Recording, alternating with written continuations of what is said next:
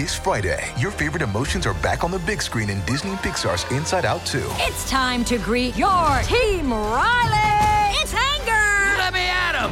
Fear! Safety checklist is complete! Disgust! Ew, ew!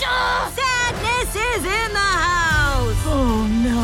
Hello, I'm anxiety. I'm one of Riley's new emotions. Disney and Pixar's Inside Out 2. There's a part 2? We're going! Rated PG. Parental guidance suggested. Only in theaters Friday. Get tickets now.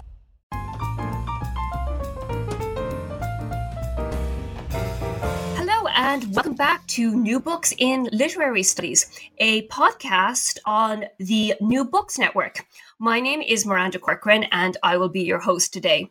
In this episode, we're going to be speaking with Christopher G. White, whose exciting book, Other Worlds, Spirituality and the Search for Invisible Dimensions, was published this year by Harvard University Press.